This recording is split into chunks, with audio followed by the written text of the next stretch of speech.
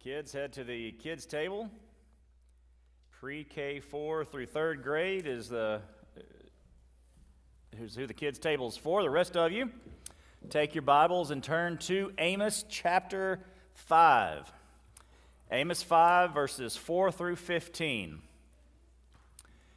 Continuing our God's Constant Pursuit series with Seek God, Seek Good this morning. Some celebrations this week. Apparently, I'm going to be telling you about the youth group every week, and I have no problem with that. They had 39 in youth this past Wednesday night. If you remember, 2 Wednesdays ago, they had 37, and if you remember, Wednesday before that, they had 35. So I'm expecting by May, if we go up 2 every week, that's 25. Well, it'd be nice if we could continue that trend. If we don't, we're going to disciple the kids we have. We had, for the first time, Justin put together what he just called very simply Friday Night Hangout. It's for away games, and you can come here. And were they able to watch the game live streamed? No, okay. They were hoping to be able to put the game on from YouTube or something like that, a live stream from somewhere, but it didn't happen. But regardless, they came, played games, bought snacks, drank coffee, and we had 39 kids come to that. So that's incredible. Wednesday night, we had 40 in Awana, which is our highest number so far. We've got new kids coming every week, folks that didn't sign up. And this week, Sunday, Thursday, and Friday, we had right around 50 people in our combined D groups. So that's half of everybody that's here this morning, pretty much, was at a D group, or at least half the number that is here. So God is continuing to work in our church, continuing to give us the opportunity to disciple and to make disciples. So we're excited about that. We are in the process of trying to reserve the pool at Spar because we have a baptism to do that involves someone who can't climb the stairs and get up there, but apparently the person who reserves the pool for those who's over the aquatics part was on her honeymoon or something. I don't know why she wasn't calling to check and make sure that I didn't have something I needed her for while she was on, but she didn't. So we're in the process of doing that, so we're excited about that. And then Light Up the Night, the date wasn't on there, but just to remind you, that's October 30th. No, it wasn't on the donation one. So that's October 30th. We're going to need a lot of help with that. Obviously, we need the donations. There's some of the stuff that we are just buying as the church. So if you want to donate stuff, you can. If you want to donate money, you can. You can just put on the offering envelope, Light Up the Night, and we'll know where that goes to. We're doing, what I'll just say on there, cotton candy, hot dogs, hot chocolate, or lemonade, depends on the temperature. If we get Halloween from 2 years ago, we want hot chocolate. If we get Halloween from 3 years ago, we want lemonade. We just never know what October 30th-ish is going to be for us temperature-wise, since it's going to be like 99 this Thursday. What'd I say? Hot dogs, the glow sticks, s'mores. So we're going to need people, and our D groups are taking the various stations. They'll be out here in the parking lot in conjunction with Henning's Trunk or Treat. We're going together and getting the police officer to help direct traffic. I've seen on Facebook there are a number of events going on the 30th. Westlake is doing one. I think I saw something in Lake Charles going on. So people are going to be out and about looking for these types of things. So we are planning for, I don't know if we're going to get this many people or not, but we want to way overdo it rather than way underdo it. But we're specifically going to be advertising to Frash, our MDO, FLC, and Henning's daycare. Well, that right there is about 600 kids. So if every kid came, probably not going to happen, but if only half those kids can't come and bring 2 adults with them, I think that's 900 people. So we're planning for 1,000 people just in case. Now, thankfully, everything that we're getting and doing is stuff we can stash and store and use for some events through the year if we don't use it all this particular event. But we need to plan as if we're going to have a whole buku of people. So even if you're not in a D group, we need your help. You may be one of the ones that's in the kitchen boiling the hot dogs so they're thawed out so we can put them on the grill and make it taste like we grilled them. Get a little char on there so that, these are the best ever, but they're really just boiled. That's okay.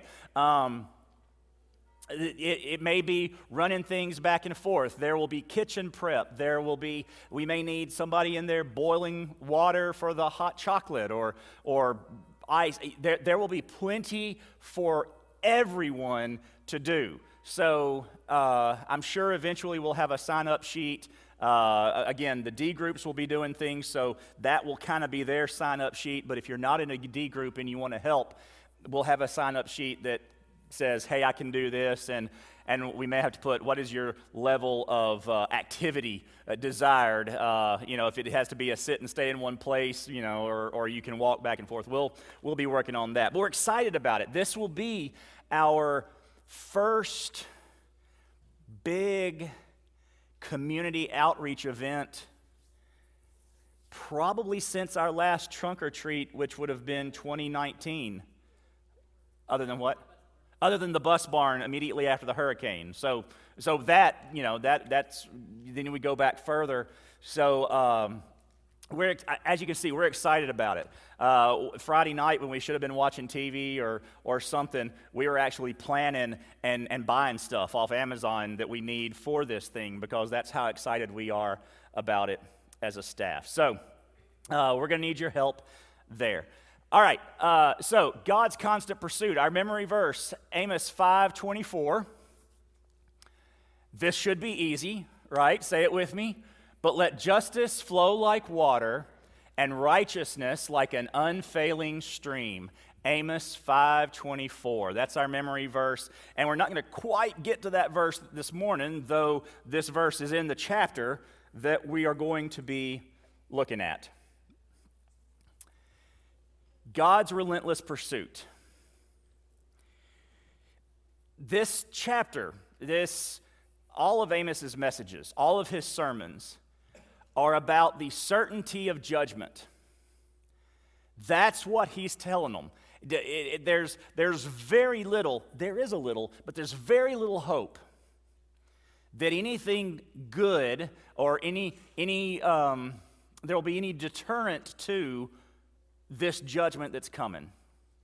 Yet, even though this judgment is certain, God still relentlessly pursues his people. The message that Amos is preaching to the folks, he regularly brings up what God had done in the past. I did these things to you. I took away the rain, and I sent these plagues, and these people attacked you, and this and that, and every time I did it to bring you back to me, and you didn't come back to me. And those reminders, even in Amos's message now, are to hopefully trigger something. Well, maybe if we turn back to him now. And there's hope in this passage. It's brief. It's fleeting. It's never the kind of hope that is going to fully turn away the judgment. It's decided. It's in the works. In 30 years, the northern kingdom of Israel, 30 years from Amos's preaching, 20 to 30 years, the northern kingdom of Israel will no longer exist. And it never will again.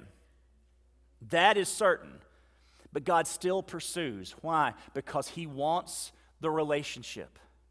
He wants this continued relationship with them. He wants whoever is left, whoever makes it, even if they are taken off into exile. Even in exile, he wants them to follow him, to trust him. And that brings us to our main point this morning of our message. We seek God and good, even in the face of judgment or some other difficulty, Because justice and righteousness are the responsibility of a follower of God, no matter the situation.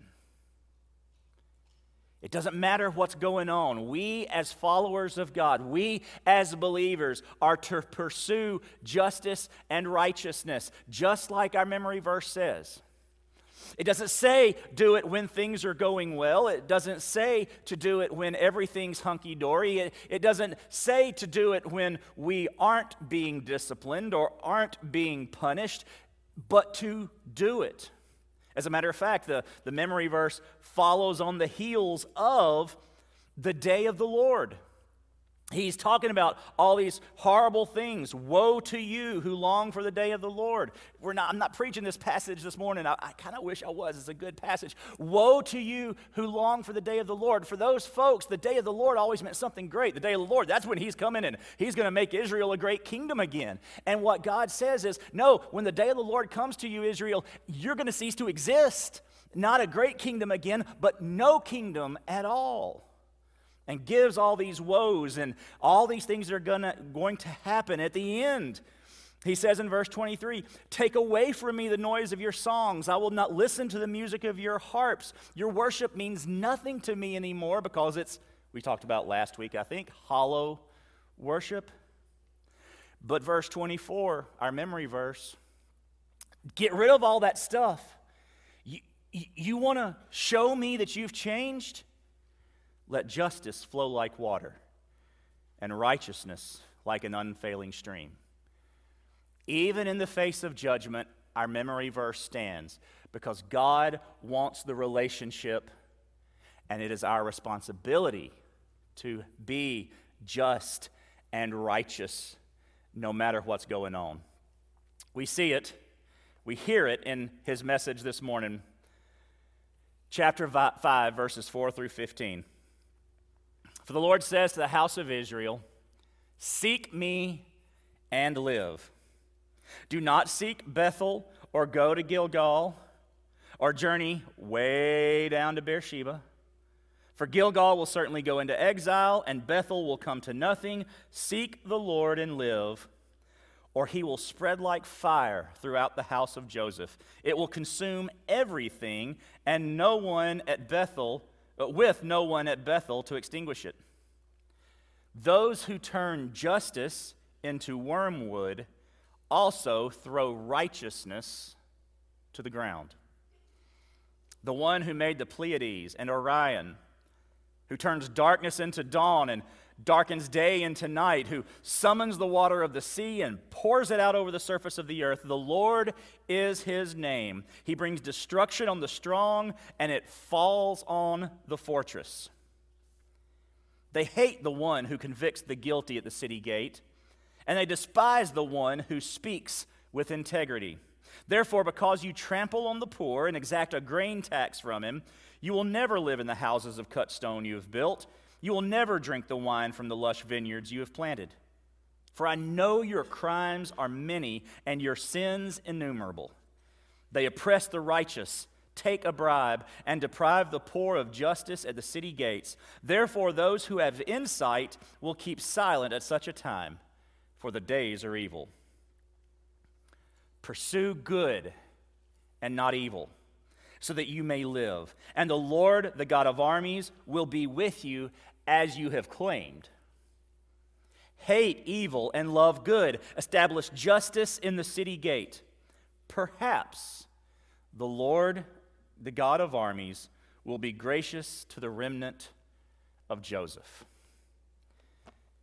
Well, there's hope in there, but it's just not a whole lot. It is fleeting at best. It's almost subtle, the hope. Seek God, seek good. The title of the message. It's the theme of this passage.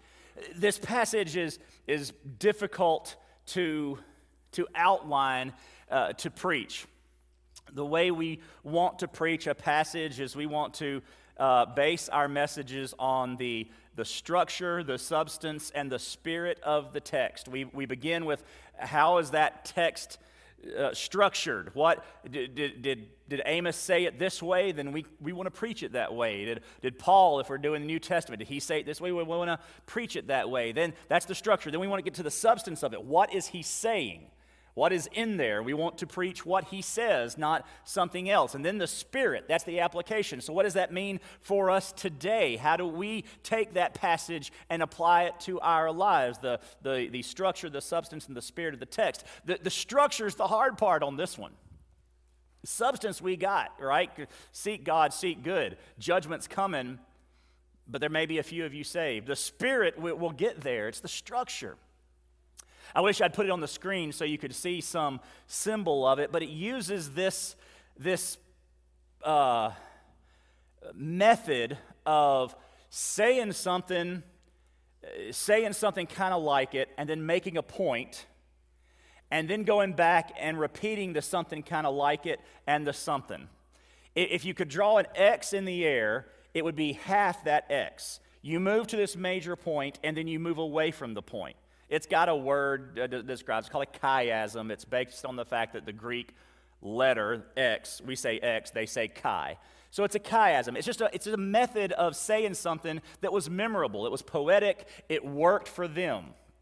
Well, Amos does that a little bit at the beginning, and then his main message is a big one of those, and then he does a little one at the end too. Well, that structure is hard to preach, so I'm going to kind of like what they teach you to do in public speaking. I'm going to tell you what I'm going to say, and then I'm going to tell you what I told you. And that's kind of the way this works. It just doesn't make for the easiest structure in preaching. Well, thankfully, by illumination and inspiration of the Holy Spirit, Amos gave us some anchor words here to talk about this morning. He starts off by saying, seek God.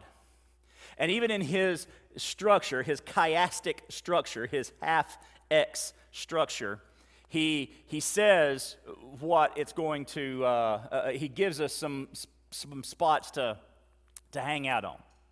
So we seek God. We seek God rightly in verses 4 through 5. Seek God rightly.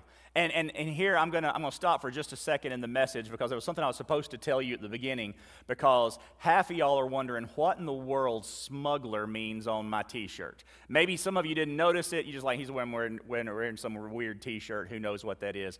The others are going, why? And if you're like me, you've been singing Glenn Fry's Smuggler's Blues song the whole time. Right over here in the M of smuggler, where you can't see it, and that's the point, it says Bible. Bible, smuggler. Our missionaries around the world daily, some places have to smuggle Bibles in. Truthfully, if you fly to Western Europe, some countries in Western Europe, and you say, oh, I'm going to take Bibles to places, or I'm going as a missionary to mission work, they're going to let you in.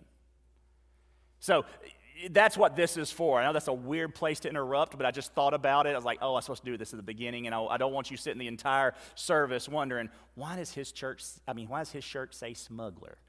That's why. I'm supporting our missionaries that could lose their lives just for taking this book across the border into the country that they're serving. All right, so random, I know, but that's the way my brain works. So we seek God first rightly in verses 4 and 5. He tells them, don't go to Bethel, don't go to Gilgal, don't go to Beersheba. Oh, what do those places have in common? Bethel and Gilgal were set up as false places of worship to take the place of Jerusalem.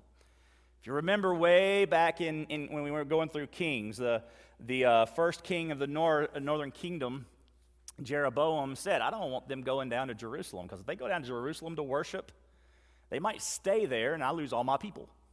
So let's set up some places to worship in the north. Well, God didn't tell them to set up places in the north to worship. God said they worshiped the temple. So he sets up these places, Bethel more in the north, Gilgal more in the south, and then Beersheba had kind of become a pilgrimage spot to get and it was down in the southern part of Judah, the southern part of the southern kingdom, down toward the area called the Negev, the desert, the wilderness. And they'd kind of just go around and go there, and God says through Amos, seek me, but not all these places. You're not going to find me there. Now, it's true that God is everywhere. It's true that we find God wherever we worship him. God was not bound to Jerusalem, not bound to the temple, though the countries around them, that's what they thought of gods, that they were bound to particular areas. It's why when some foreign folks would follow God, the guy with the leprosy that got healed, Naaman, the general from Assyria, when he got healed, he took some dirt back. Well, that's why. It's because that's Yahweh's dirt. So I want to worship him on his ground. It's superstitious. It was okay. God was like, nah, I'll allow that this time. But as a general rule, no, God's not bound anywhere. So it's not really about the location. It's about who and what and how they were worshiping. They weren't worshiping rightly. There are right and wrong ways to worship. That's what God's telling them. That's what he's telling us today. There are right and wrong ways to worship. Now, this isn't about style. This isn't about location or colors or that sort of thing. Certainly not for us today. Jesus' response to the Samaritan woman who said, you know, we've got this thing where we worship on one mountain and you Jews worship on another, and who's right? And Jesus says, neither. Because it has nothing to do with the location. The day's coming when neither mountain will be where you worship. You will worship me in spirit and in truth. That's why we as believers love to take trips to the Holy Land to see the beginning of this. And let me just say, there's a slight chance right here, a commercial for 2024. I know a group that's planning a Holy Land trip, and I think it might be time for our church to try to send some folks to do that. So just keep that in mind for 2024. You may be hearing about the opportunity to go on a trip with First Baptist Pineville to the Holy Land. I think it's incredible. I've never been. I want to go too. But you know what we don't do? We don't go there to worship rightly. We don't have to make a pilgrimage to the temple. We don't have to make a pilgrimage to Calvary. We don't have to make a pilgrimage to Bethlehem. Why? Because those are places of significant events in our salvation history, but they're just dirt and rock and buildings maybe. We worship in spirit and truth. God says, seek me rightly. Seek me with the right heart, spirit, and with the right words, truth. So when we worship, we don't worship him with words that don't describe him. We ground everything that we sing, everything that we do in Scripture. There are some churches that believe that you can only sing psalms, like psalms from the Scripture. I mean, and that's what they do. And okay, that's not us. There are those that believe a worship service has to have certain things in a certain order, okay? Well, that's not us either. As long as we're worshiping in spirit and in truth, we are seeking God rightly. That's what he tells them first. As you worship. Now, the rest of the passage is devoted to something besides their religion. The rest of the passage has been going to be devoted to their relationship with each other. So the next section, he says to seek God repentantly. And that is a word because it doesn't have a little red squiggly under it when I typed it in Microsoft. Seek God repentantly, verses 6 through 7. The one who made Pleiades and Orion, same constellations we look at night, who turns darkness into dawn and Oh, did I skip? Oh, I'm sorry, I skipped. Thanks for psting me. Verse 6, seek the Lord and live, or he will spread like fire throughout the house of Joseph. It will consume everything, with no one at Bethel to extinguish it.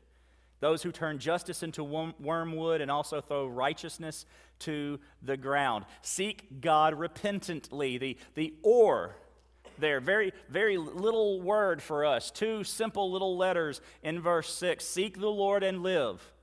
There's your command. Seek the Lord and live. That's what we've been talking about anyway. Seek God. Seek the Lord and live. Or, if you don't seek the Lord and live, this is going to happen. Repent and seek the Lord and live. Because if you don't, or he will spread like fire. God will spread like fire throughout the house of Joseph. We don't hear house of Joseph very often. So just for your knowledge, house of Joseph, Joseph was not one of the 12 tribes. Levi didn't get his own tribe in his own land because Levi lived everywhere. The tribe of Levi, they were the church folks. They were the ones that took care of the temple and were taken care of by all of the other tribes. But good round number of 12, there still needed to be 12 tribes. So if you take Levi out, there's 11. So what they did was Joseph became 2 tribes, Manasseh and Ephraim, his 2 sons. And as a matter of fact, Manasseh and Ephraim were the 2 most powerful tribes of the northern kingdom. So it just came to be that the house of Joseph was just a name for the northern kingdom of Israel. So he's saying it's coming through the house of Joseph, the 2 most powerful tribes in the northern kingdom. It's like saying in the southern kingdom, Judah. Even though it's Judah and Benjamin, Benjamin didn't mean a whole lot. It wasn't that strong of a tribe. He says to the people, your strongest tribes, house of Joseph, Manasseh and Ephraim, they gone. It will sweep through them. It will consume everything with no one at Bethel, none of the priests, the fake priests, not the fake temple, not your fake worship, nothing there to stop it. No offerings you can give in that situation, in that scenario. No peace offering, no sacrifice. Nothing you do there is going to make a difference because you're not seeking God there. But Lord, didn't we do these things in your name? Y'all, this is why you read your Bible. This should be an echo of Matthew, the book of Matthew, where Jesus says people will come to him on that day. They'll stand at judgment and say, didn't we do this in your name? And he'll say, depart from me, I never knew you. That's what this northern kingdom is doing. We worshiped in your name, Yahweh. We did the stuff you told us to do. We did the sacrifices and the offerings, and we had the songs, and we had some nice altars set up and some buildings. Wasn't that what you wanted us? And he will say, and he says, no. Verse 23, which we're not preaching on today.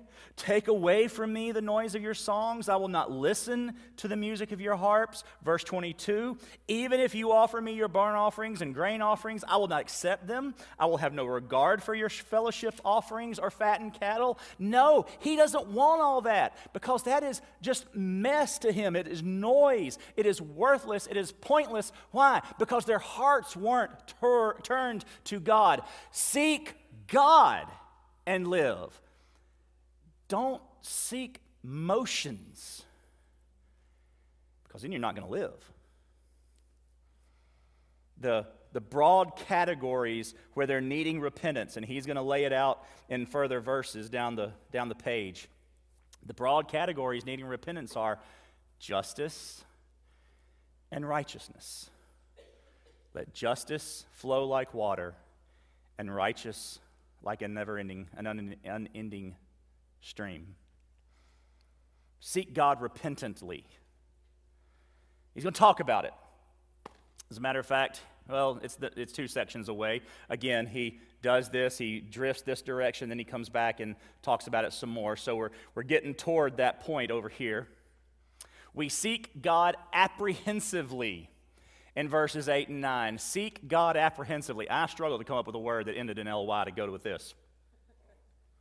Seek God apprehensively. The one who made Pleiades, now I'm where I started to read earlier. The one who made the Pleiades and Orion, who turns darkness into dawn and darkens day into night, who summons the water of the sea and pours it over the surface of the earth. The Lord is his name. He brings destruction on the strong and it falls on the fortress. Just a quick little couple of verses of, oh my gracious, God is powerful. And therefore we approach him apprehensively. We preachers have done a horrible job of, well, I guess we've done a good job, but we shouldn't have done it, of removing a lot of the fear of the verse, the fear of the Lord is the beginning of wisdom. We have reinterpreted, redefined, retranslated that word from fear to respect. Oh, yeah, respect is part of it. But fear is a big part of it. Just absolute terror. Look at everybody who meets God in the Old Testament. We have in Jesus Christ our intermediary. We see God in the flesh looking like us and behaving like us in all the good ways and none of the bad ones. And it dulls God. Peter, James, and John got to see him undulled on the Mount of Transfiguration, and they came away going, oh my goodness. They wanted to build altars and shelters and temples. We got to do something because this is impressive. And then we see Moses on the mountain. And when he comes down after spending time with God, he glows for the rest of his life. It's like he was irradiated, like he had gotten into some, Marvel would have written a comic book about him and said now he's got superpowers. He glows and his hair's white.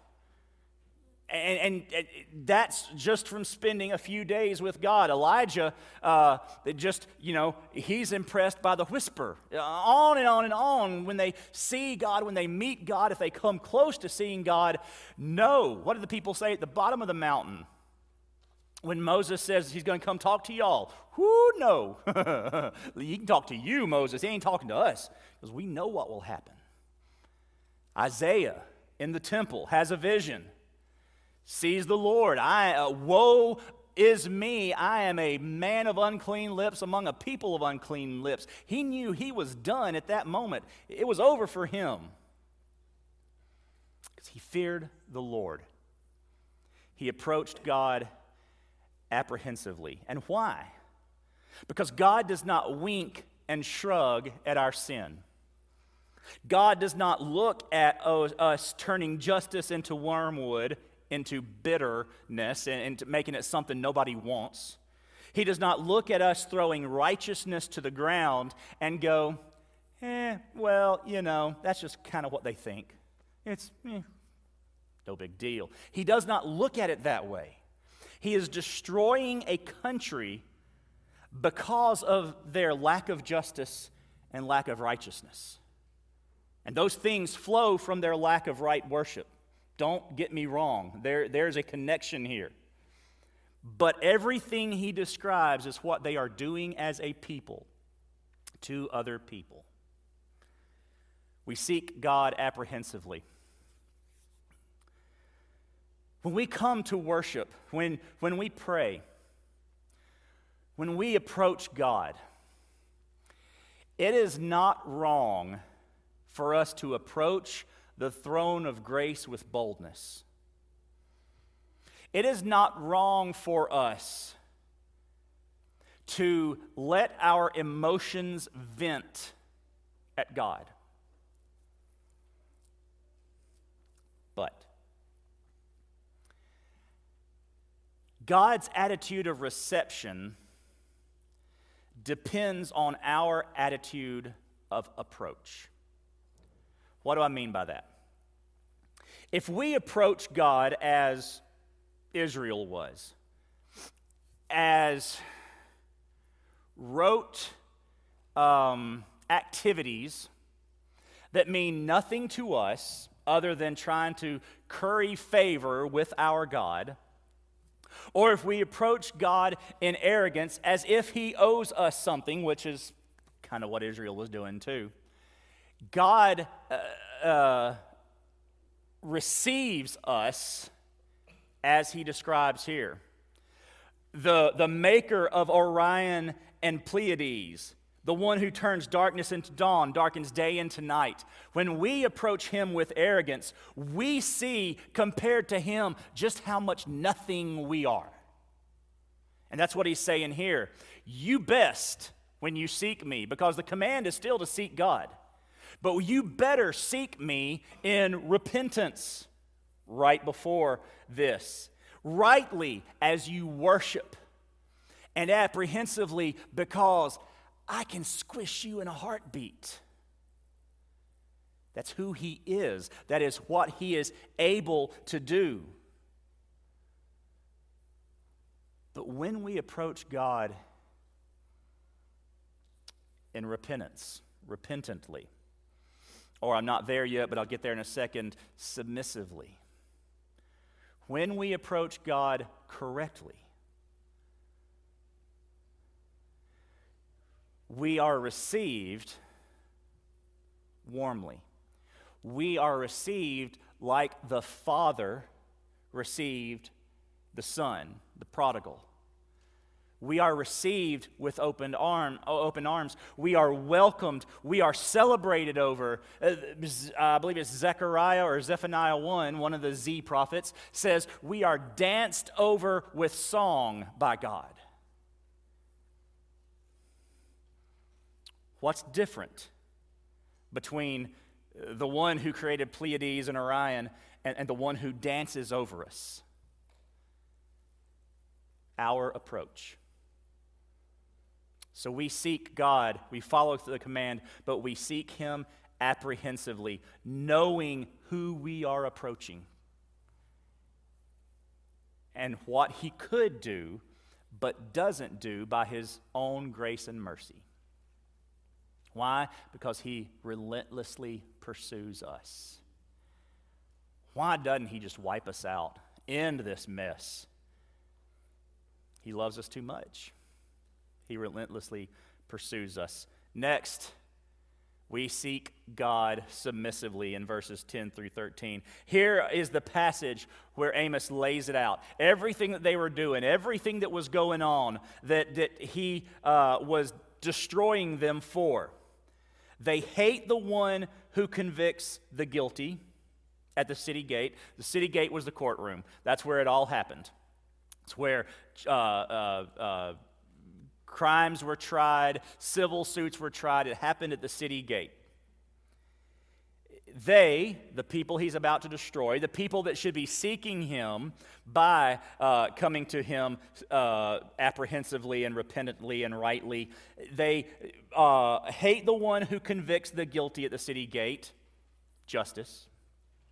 They despise the one who speaks with integrity, righteousness. Therefore, because you trample on the poor, because you hate, you are unjust and you are unrighteous, you hate trample on the poor, you exact a grain tax from him. No, please don't say, see, taxes are of the devil. No. Probably this is talking more along the lines of sharecroppers. Sharecroppers, if you remember, they had to work this piece of land that wasn't their land, and a portion of everything that they harvested, usually the largest portion, much largest portion, went to the owner of the land, and they got to keep a piece of it, and then they had to pay rent for the land as well, and in return they got a house of a sort. And if the harvest was bad that year, they still owed the guy, the owner, the portion that they were supposed to give him that year. They still owed the rent portion of that crop, and they were supposed to somehow live off the rest of it. Well, there wasn't anything. So it created debt and more debt, and then didn't provide them anything to live on for that year. That's the kind of thing they were talking about, taking advantage of the poor. Therefore, because you trample on the poor and exact a grain tax, the response was, you'll never live in the houses of cut stone you've built. You'll never drink the wine from the lush vineyards you have planted. You will do all this work. You will extort. You will damage. You will hurt. You will trample. You will steal. You will bribe. You will do all these things in order to get wealthy and build up your own resources, your own kingdom. And guess what? You're not going to see a bit of it, because of the way you have been. Verse 12, for I know your crimes are many, and your sins innumerable. You oppress the righteous, take a bribe, deprive the poor of justice at the city gates. Therefore, those who have insight will keep silent. Those who know the truth, because of how evil you are, they won't even be able to say anything. Whether that's a condemnation of those people or not doesn't matter at this point. You are so evil that the people who know to do good won't even say anything. Seek God submissively. Give all of that up.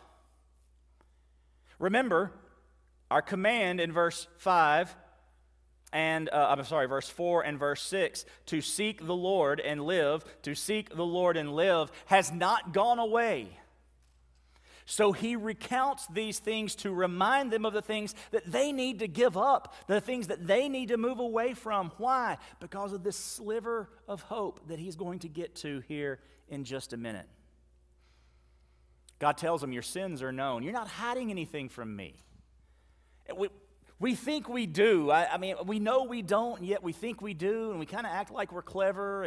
But God knows that our sins are innumerable.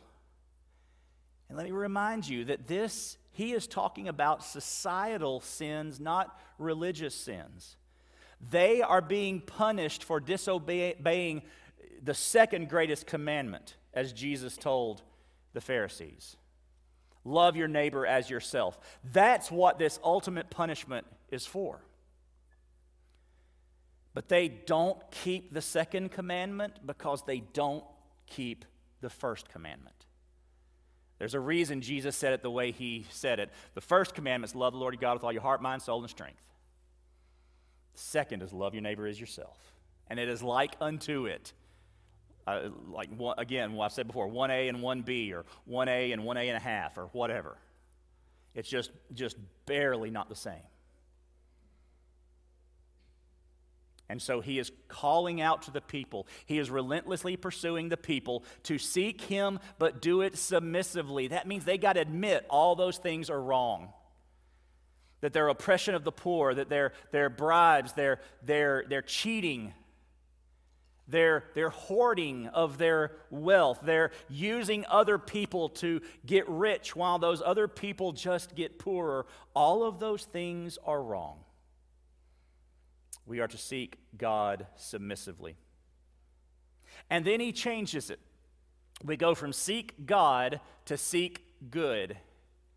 Except that's not a change at all. There's actually no difference between the two. God is good. This is an easy transition because to seek God is to seek good. And if we are truly seeking good, then you know what we're going to find? God. That's been his point about all these other gods, this false worship they're doing anyway, is that there's no good in it. They worship these gods that revel in sinfulness because the gods themselves are sinful. Even I believe it was Plato, not the mushy stuff. Plato said, the Greek gods, they're no gods at all. They're no higher, no better than man. They just have power. He recognized that. And our seminary president, Dr. Jamie Dew, could tell you this much better than me, and I'll let him do it, hopefully sometime in the spring.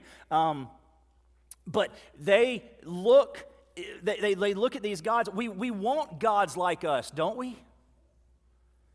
Because if we have gods like us, they can't require anything of us. That's why we like our own idols.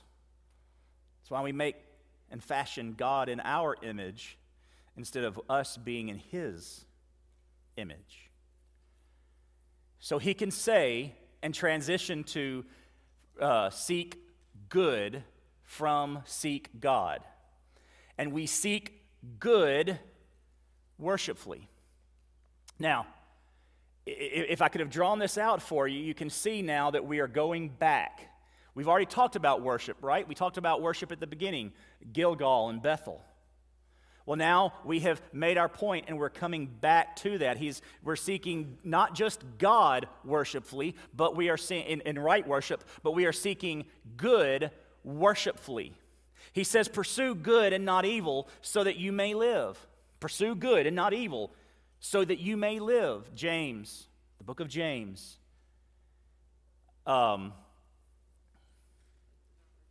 Faith is out without works is dead. Thank you. It just completely left me. I knew what I wanted to say. And that's what he's saying. Pursue good and not evil. Put your faith to work so that you may live. And the Lord, the God of armies, will be with you. And this little phrase, as you have claimed. There's so many people that want God to bless their own thoughts and ideas. God changed those people to think like me. Well, but you wrong, though. God says, no. When you seek good, when you are doing the things I tell you, you need to come to me and worship me the way I tell you to. They claimed worship, but it isn't. And he gets his point across by saying, I, the Lord, the God of armies, the Lord of hosts. This ain't our army. This ain't the United States army. This isn't the Ukrainian army doing great against the Russians right now. Go Ukraine. This isn't any sort of secular, geopolitical, worldly army. This is all the hosts of heaven, all the power of God arrayed in whatever it was He created in angelic form. That's who He rules. Is this somebody we want to argue with? Is this someone that we want to approach arrogantly? Right? He's getting back to that. Seek good and not evil. And when you do, make sure you're approaching me, the God of armies, the way I have told you to. You want to live? You best show up the right way. We seek God worshipfully. They had been worshiping idols for so long, idols that if they didn't do something, the idol didn't do what they wanted, or if they didn't worship the idol that week or whatever, they didn't go to idol church that week, they stayed home and were just idle. It was no big deal. Why? Because the God didn't do anything. Oh, it didn't rain. Well, now I got to blame it on that piece of wood or whatever. And God says, y'all best not approach me like you do them. You come to me worshipfully the way you've been told to, not the way you say you have been worshiping me. Seek good worshipfully, and then finally seek good hopefully. I'm going to break my rule right here. What is hope? Confident expectation. if y'all don't remember nothing I've ever said in this sanctuary, you're going to remember that confident expectation. There is no confident expectation in this point of the passage that judgment is not coming. They can confidently expect that the kingdom is going to be destroyed. It's a given at this point. So what are we coming hopefully to God with? What confident expectation do we have? Hate evil, love good. He just flipped it from verse 14. Hate evil and love good. Establish justice in the city gate. So be righteous, be just. Let justice flow like rivers and righteousness like an unfailing stream. Perhaps, the Lord, the God of armies, will be gracious to the remnant of Joseph. Perhaps. I gotta admit, I don't like that word. How about guarantee? How about without doubt? How about thus says the Lord, the God of armies, he will be great? How about, and God says, how about you go with what I wrote, boy? Perhaps. If we do the right thing, God may respond by withholding judgment. Or he may respond by at least saving a few of the faithful. But y'all, in the coming judgment, in the previous episodes of discipline, famine, war, whatever he was doing that he talks about in chapter 4, in every instant, faithful people died. Faithful people were tortured. Faithful people suffered. And when Assyria will come and destroy Israel and cart people off, faithful people will die, be tortured, and will suffer. That ain't much hope, is it? Let's go back to our boys at the fiery furnace. They had the option to turn on God. Nebuchadnezzar basically said, I'm God, not Yahweh, so do what I say, and worship me, not your God, and I'll save you from the fire. And Shadrach, Meshach, and Abednego's response was, you know what? This fire ain't nothing for God. As a matter of fact, of course they didn't know Amos was going to, actually, I take that back. Amos had already preached this message by the time this happens. They knew that their God was the true fire. You think your furnace is something? Let me tell you about the consuming fire that we know that destroyed our brother kingdom in the north just 150 years ago or so.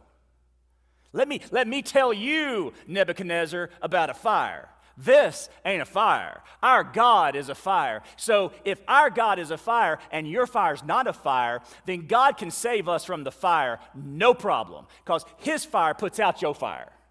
His fire's water to your fire. But you know what? Even if he doesn't, we're not going to bow. Because we're hopeful.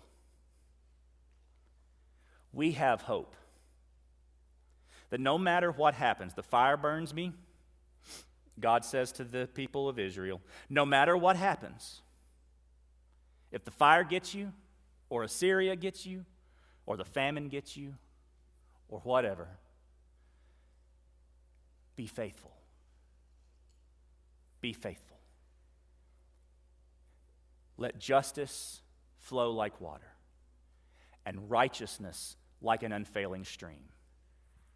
No matter what comes, No matter who the government is, no matter what the situation is, no matter what it looks like on the other side of being thrown into the furnace, no matter what it looks like on the other side of the conquering kingdom coming, no matter what it looks like on the other side of this failed marriage, no matter what it looks like on the other side of this medical diagnosis, no matter what it looks like on the other side of this completely life-altering employment change, no matter what it looks like on the other side of whatever it is you're facing, seek God and seek good.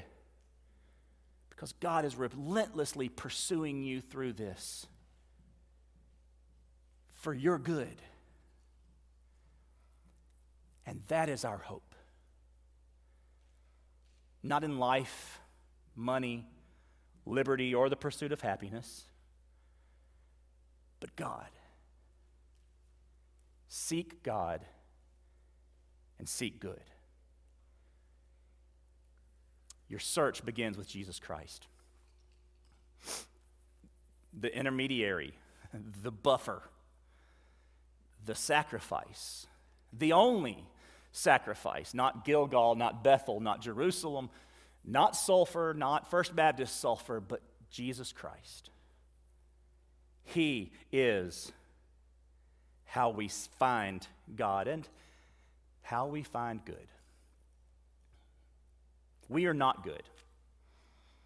Romans 6:23 tells us that the wages of sin is death. The wage of being who I am, a sinner, by nature and activity, and my punishment for that, my judgment for that, the consuming fire that's coming, the God of hosts, the Lord of hosts who is going to take me out, it's a result of my sin, just like it was a result of their sin. And I deserve it. They deserved it. That's the wages of sin. But we have hope. We have a gift. We have the intermediary. We have the buffer. The gift of God is eternal life. There's a way out. There's always a way out. Through Jesus Christ, our Lord. If I tell you right now that you come to Jesus and your life's going to be perfect from now on out, well, go ahead and stone me because I'm a false prophet and a liar, so fire me too. Because it's not going to be that way. The marriage may still fail. The diagnosis may end in death. The job may never come back. It may all go to pot. But Jesus will never fail you. Jesus will never leave you. And you can look like those boys standing at the furnace, like our spiritual forefathers standing at the stake, the flames rising up around them, because they had the audacity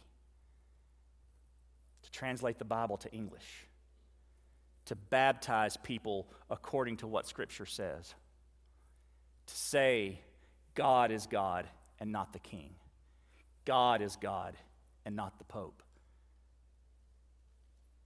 We can stand with them and say, no matter what happens, Jesus will take care of me. I am His, He is mine, and I will not bow. Let's pray. Father, thank you that as you promised to Jeremiah once the next exile happens, that if we seek you with all of our hearts, you will be found by us. You will put yourself in a position to be seen. We will find you. We will find hope. Seek God, seek good, and live forever with you.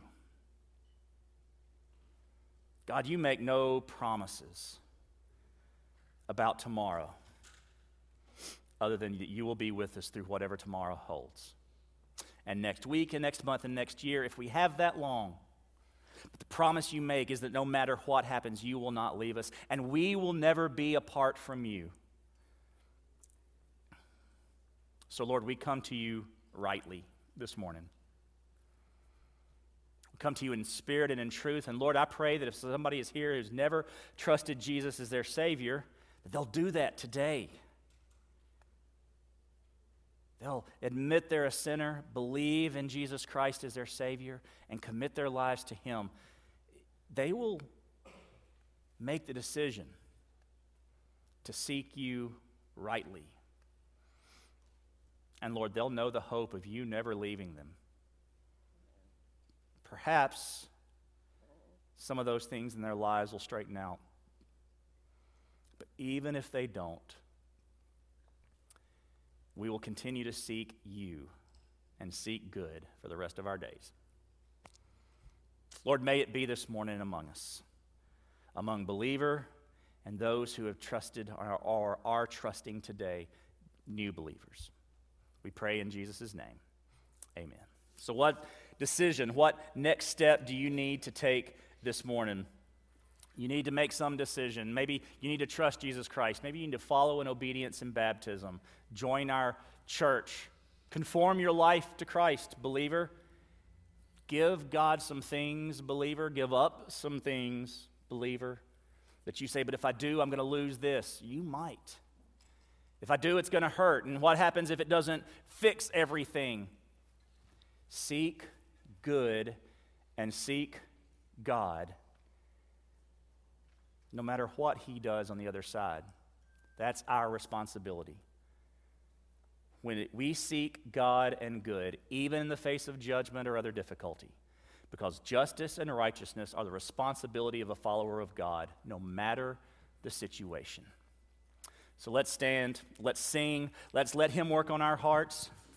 And this morning, where we sit, stand, whatever, for the next 5 minutes, seek God and seek good.